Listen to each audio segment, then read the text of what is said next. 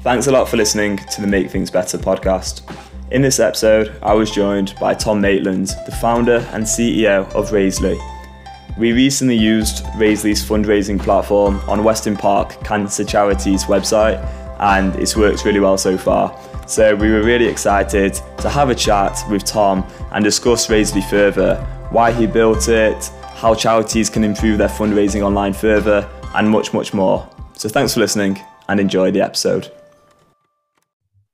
Hello and welcome to episode 19 of the Make Things Better podcast. Today I'm joined by Tom Maitland, CEO, founder of Raisley. So welcome on the show, Tom. How are you doing today? Thanks, Tom. I'm good. I'm good. Going well. It's the end of my day here over in Melbourne, but excited to be on.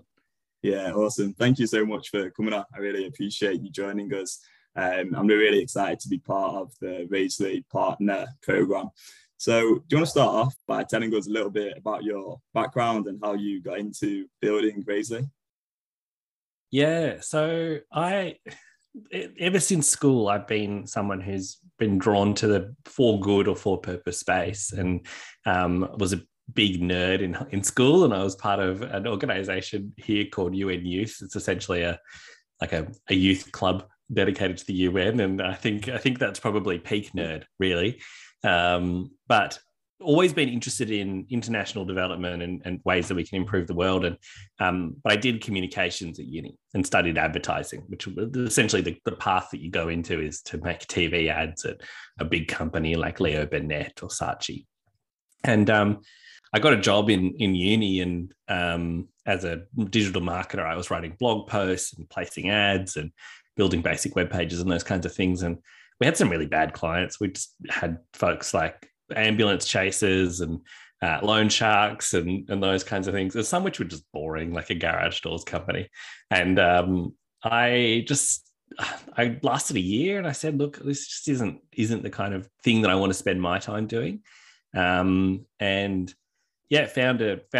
was doing a bunch of volunteering at the time, and I found an agency that worked just with nonprofits and charities. And I was self-taught with web development. I learnt on a very hot day when my sister was playing softball, and it was like 40 degrees out. And I was like, nah, I'm going to stay inside. And so I pulled out my laptop and opened W3 Schools and learnt HTML, and I'd been learning ever since. And so I obviously got myself to a point where I was able to get this job.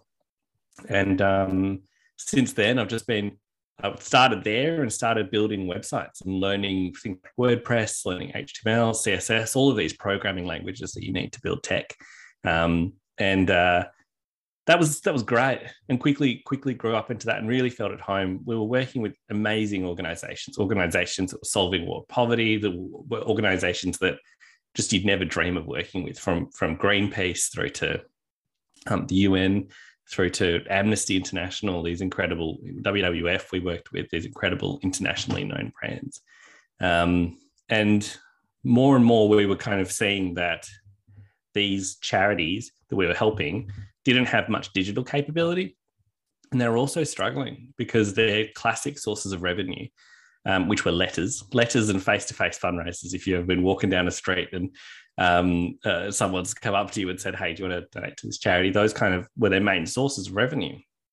And of course, being a millennial and someone who lived online, it was like, obviously the opportunity is online for charities to grow. But charities didn't know how to do it because it was hard. The tech was expensive. You had to be an expert at it. And folks in charities are trying to wear 10 hats already. Like, we've got marketers who are also fundraisers, who are also salespeople, who are like compliance. And we were building that. Like, we had a few charities paying us to build donation forms through to full peer-to-peer campaigns, and paying good money that they could be spending on their campaign otherwise. And so we said, look, we're building this too many times, and we decided to make it into a product. And originally we built it as an API, and thought that all these other developers working for charities are going to be able to use our API, and it's going to save everyone a lot of time. But then it turns out a whole bunch of charities can't afford developers, of course. And so then we started to build it as a product that you could use yourself, that you could create a fundraising campaign on, you could brand it, you'd own all of the data, and you could build a really beautiful digital experience from everything from donations and regular donations through to big peer-to-peer campaigns and challenges. And we did that, and that was kind of when it took off. And it is the Raisely it is today. Of course, there's been so much that's changed since that first version. But a self-service platform that's flexible, that helps charities bring their fundraising ideas to life so that they're able to grow online fundraising and improve the well-being of people and planet is the DNA of our company. And that's kind of what it was when we founded it back in 2016, and is what it is today in 2022. It's a long time, but we've raised 250 million so far for charities globally, which is pretty cool. I still remember when we raised 10. Yeah, no, I think that's a really incredible achievement, and it kind of seems like a natural progression for charities to start to sort of improve their fundraising options online in particular. Yeah. Did you envisage it sort of growing so much when you started building it back in 2016, right? We had a big hairy goal of $1 billion. We wanted to raise $1 billion by 2025. We've had that goal since about 2017. And we're now over a quarter of the way there. So we thought it would be big. We knew the opportunity was huge. And at the time, the companies and the products servicing the sector were really clunky and old and expensive and charging huge amounts of money. And so we thought it should be big. I don't think we ever fully thought that it would grow like it grew. And it's just weird. Like, as a founder, you see it at its smallest state. And so, like, I remember looking at a thing on our screen. We had a dashboard up on a big screen that showed us how much we raised, because that's what we measure first, is how much we raise. And it was coming up to 10 million. And it was too slow. We're all sitting there. We had a beer and waiting for it to cross over, and it was too slow. And so I had made a donation of like $50 to one of our customers just to get it over the line. And now we've stopped celebrating the 10 million increments because they just happen too often. So we thought it would be big, but it is kind of remarkable how your perception changes as you grow as well. But we're very lucky that so many charities trust it today. Yeah, and it is a really great platform. Obviously, we've implemented a lot of it into one of our recent projects, and that's been really great so far. What do you think the next increment will be where you do consider maybe whipping out a beer to sort of celebrate? It's kind of hundreds of millions now. We celebrated at 250, $250 million, but the next milestone is probably 300, but I think it's 100 million intervals, which is, law of big numbers. It's just huge. It's just an immense amount of money that charities are raising through the platform, and it shows a lot of maturity in the sector and a lot of change since we started. But yeah, I think that might be the next beer, or maybe it'll be a bit of a big celebration when we get to 500,000 and $1 billion.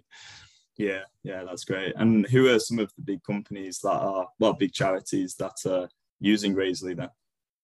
Yeah, it's a bit of a range. So in the UK, Concern Worldwide in UK and Ireland use Raisely, along with a few others. So Alzheimer's Scotland is one of our big ones over there. And then we run a campaign with Concern called Ration Challenge that's been really well at fundraisers for Syrian refugees. But internationally, we work with organizations like Greenpeace, the UN, or UN Crisis Relief, which is run by UN OCHA, has fundraised a whole lot of money for the war in Ukraine recently, and plenty of disasters and emergencies before that. We work with children's charities in Australia, like Starlight Children's Foundation and Variety, Guide Dogs in Ireland and in Australia. So we really kind of Save the Children and ActionAid are all also charities that we work with in Australia and overseas. And so, it's a real mix. We kind of are really proud that we can support progressive organizations fighting for equality, through to health organizations doing important research. Through to environment. It's a bit of a mix. Yeah. And how easy is it for a charity to get started using Raisely as their fundraising platform? We used to say that it would take a charity 4 minutes to build your next campaign. And we got the 4 minutes because we timed it in terms of signing up and getting a campaign up and adding your brand and being ready to go. obviously that was a slick marketing line. It can take moments. It can take, I've seen charities launch campaigns in 30 minutes for an emergency appeal, where they're just creating a page, they're uploading their photos and adding their text. Of course, a more complex campaign takes more time, like a peer-to-peer campaign with lots of pages that you need to build out, and it might take a few days. But it's a far cry from the 3 months, 4 months, and the $100,000 that people had to pay beforehand. So it really is quite quick. It's days, not weeks, if you're quick. And you got all your content ready and your campaign concept and all of that kind of good stuff too. Yeah, so it's quick and quite cost effective as well, of course. Do you want to tell us a little bit about how it's available so like cheaply? Like it's almost, is it free, right? It's free for charities. And so what we do is we offer the tech, the platform to everyone for free. And how we make our money is we ask donors to add a small additional contribution on top of their donation. And if they add that contribution, then that goes to us to fund the product. And if they don't, then we don't charge anything. So the charity only pays the Stripe fee.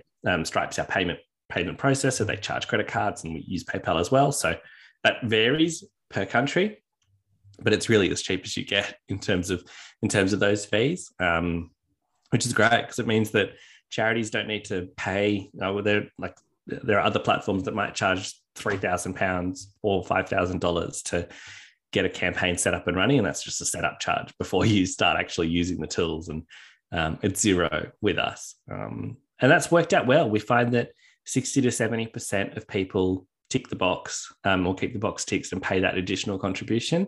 And that means that it's a viable revenue stream for us to hire engineers, pay for hosting, pay for support, pay for all of the things that people love about Raisely and need in order to have a secure, performant, robust fundraising platform.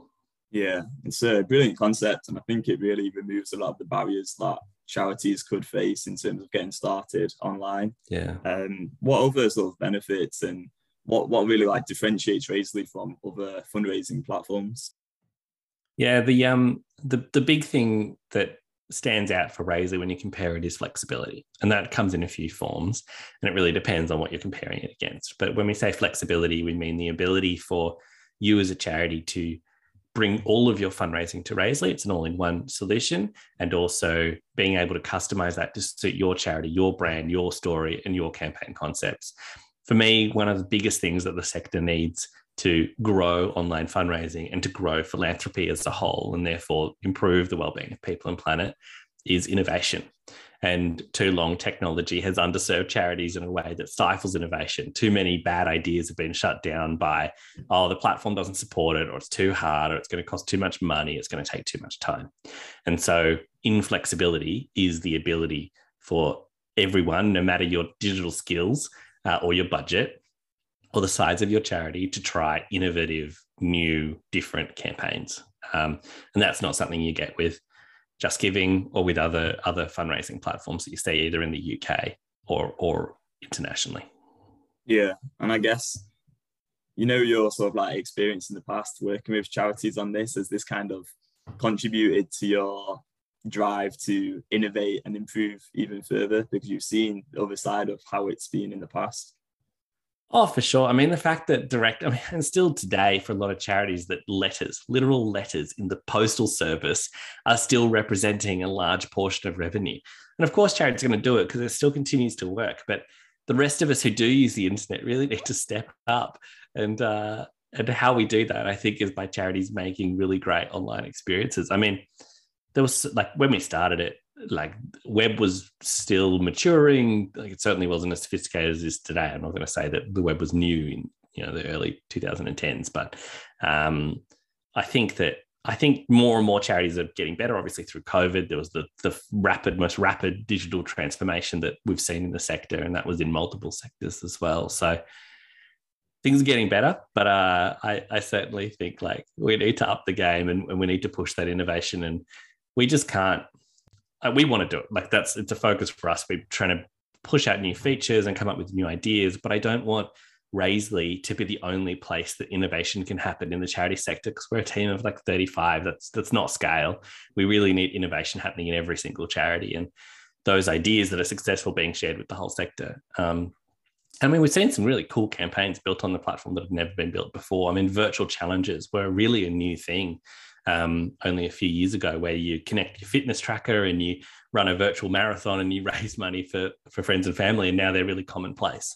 And that's the kind of innovation that we need to see in the future to keep the sector thriving, I think. Yeah, definitely. And I think those challenges are very, very popular. They're like something that I see all the time. And, you know, I've done some myself. Absolutely. Everyone does them now. It's great. Yeah, exactly. Yeah. What other things can charities do to improve their fundraising online? I mean, the first thing that any charity should do is get the fundamentals right. And so that is really good data management and understanding who your donors are. So making sure you've got a great donation form. So that, you need an optimized donation form. It shouldn't look like you're filling out like a voter enrollment or a census or anything like that. Too many donation forms still look like that. It needs to be inspiring, it needs to be quick, and it needs to feel like you're purchasing something from your favorite online store. You need to get a great regular giving program. And that means branding it, communicating with your regular givers, reporting back on your impact, thanking them, encouraging them to bring their community along. And if you're not already, you need to be doing peer-to-peer fundraising, or at least trying it. And that is trying a signature event. So trying a peer-to-peer campaign that is relevant and tied to your cause. And so the classic example is, if I'm a cancer charity, obviously, if I get cancer, I probably go through chemotherapy and I lose my hair. And so I shave my hair for cancer. And that's something that others can do to show solidarity with the cause. I've seen great ideas like dog walks for pet charities, or climb a virtual Everest because we're a charity that supports Sherpas in Nepal. That kind of connection is essential. But under all of that, charities really need to know who their donors are and how to ask them. And actually ask from time to time. So if you know that your donors have given a bit in the past, or you know what they're interested in, or you've got a list somewhere that you're storing and you're organizing, it's just so essential that under all of that, that people are actually being talked to and communicated with in a way that is personal and understands their context and isn't just blasting stuff at them, which is kind of the easy way out, I think, sometimes. So do you think it's quite important for a charity to create a bit of a relationship with their donors then? Absolutely. In the same way that, like, you think of the best shops that you buy from and you'll have a relationship with them, they might send you specials. They're probably, let's say you're interested in men's clothing. They're probably not going to send you a lot of emails about women's clothing. And you start to see lots of different touch points and lots of different experiences of that brand. You start to maybe even align your identity a little bit with that brand over time. And charities are brands that promise impact and do have impact. But yeah, absolutely. Like, you can't just accept a donation and then not talk to that person and then ask them for another donation in a year. You need to build up your brand with that person so that when you ask, they might be willing to give more, or they're more likely to at least give again. Yeah, definitely. That makes a lot of sense. So what are your thoughts for like the vision of Raisley at this point? Yeah, I mean, beyond trying to raise $1 billion by 2025, where our vision is to make it easy for anyone to bring a fundraising idea to life. And that means looking forward and thinking about all of the ways that you can, or you should be able to do fundraising. Like, what are the parts of society or parts of the internet that we can make more generous and add philanthropy to? What are the kind of the digital experiences that we can present in the future that are going to inspire and engage donors to give?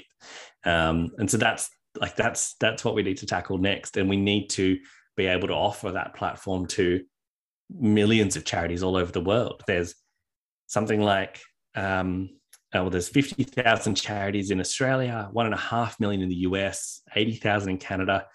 I don't know the number for the UK off the top of my head, but it will be up around there as well. The number of charities in the world is immense. And all of those charities need tech like this in order to thrive online in an online first world that we're very rapidly going into. And so, yeah, our vision is to make it so that all of those charities can access these tools, bring their fundraising ideas to life, and we've got a platform that can service millions across the world. Yeah, absolutely. It's a great vision, a great goal. Yeah. And I really hope you do achieve that, and I'm sure you will. My final question is a little bit different, really. It's not really to do with Raisley as much, but I think you're a great person to ask this because you're already making a big difference. And it is, what can people do to make things better? And you can interpret this however you like. It's a broad question. I think the way I have to answer it is from this impact perspective that I live and breathe in, essentially, which is that I think people need to put the world and the well-being of the world first, and that should be in everything that we do. It should be in the companies that we build and the ethics that they hold. I think, I firmly believe, and this is demonstrated through Raisley, that business can be a force for good in of itself, but also individually that all of our outputs need to be better. And I think a lot of that can be done by challenging the structures that got us here in the first place. Economic growth at all costs is, of course, one of the biggest ones that is fueling the climate crisis. And so I think to make things better, we can be a little less greedy, a little bit more considerate of the environment and the world that we live in, and try to design a society that lets us live with our planet and live with each other instead of this kind of hyper-competitive capitalist world that we've inherited that's got us kind of here today. But look, that's a hell of a lofty statement to end on. So in terms of how you actually do that day to day, I think is a challenge. I mean, we're trying to do it at Raisley with being a B Corp, we're carbon neutral. We're starting a 4-day work week trial now, which is all about putting our people first, and designing a work structure that hopefully is for knowledge workers and for people who are really excited, or bringing their brains and their skills to work. And we're using our company to try to make a force for good in the world. And I think anyone can do that. Any company, any individual can be a bit better. I think that's a great answer. It's like, yeah, if everyone can just kind of take a step back and go, well, what's the point in any of this? Where are we actually going with this? Then yeah, that definitely made the world a bit better. And I think the work that you're doing at Raisley is super inspiring to me. So thanks again for coming on the podcast. Where can people find yourself on social media or Raisley online? Yeah, so Raisley's at raisley.com. And I am on Twitter, kind of, so you can find me at Tom Maitland, or LinkedIn if you just search for Tom Maitland. You can catch me there. They're probably the main places. Awesome. Thank you so much for coming on the podcast. Really appreciate your time. And I hope anyone watching or listening has enjoyed the podcast, and I hope you have a great rest of your day.